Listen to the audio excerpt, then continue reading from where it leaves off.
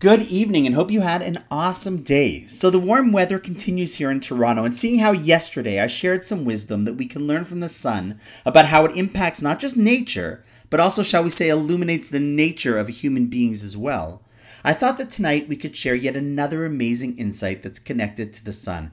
This one is awesome.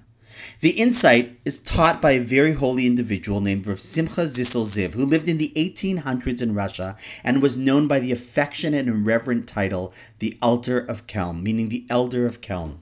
He explained as follows. If you think about the sun, it's a massive ball of raging fire, whose rays of light are incredibly powerful and travel incredibly far. Like we said yesterday, roughly 150 million kilometers.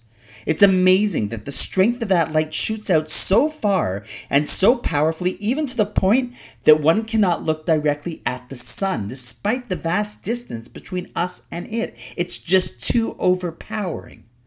Nevertheless, despite its awesome power and brightness, if a person simply takes a curtain of cloth and puts it in front of them, that cloth can literally not only hide the sun, but all of its light from being seen as well. That unbelievable intensity that we just spoke about a few seconds ago is completely blocked out.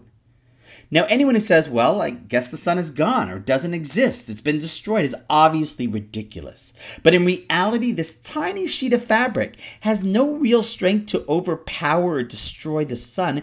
It simply hides it and prevents it from being seen. It's able to create that facade as a reality. So too is our understanding of the existence of God, he explains. The ability to see him in our lives is sometimes so clear and so powerful, yet could it be that we often draw through our own actions blinders that don't allow us to see it?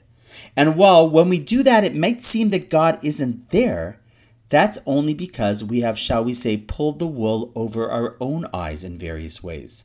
Just like someone who pulls the blinds and thinks that they must be living in the dark, only those who are not behind the curtain can see what is really shining all along. Often the things that we don't see are not because they aren't there, he explains, but because something so small can cover up something that is so overwhelmingly big and powerful. That is once again an observation not just on nature, but an insight into the nature of our faith and doubt. And remember, when a person says, what a gloomy day, look outside, there's no sun. We all know that of course there is a sun. It's just the clouds are blocking it, so it seems dark and cold. The reality is that the sun is always there. It's always shining. We just have to make sure there is nothing intentionally or unintentionally blocking us from being able to see what is obviously always there.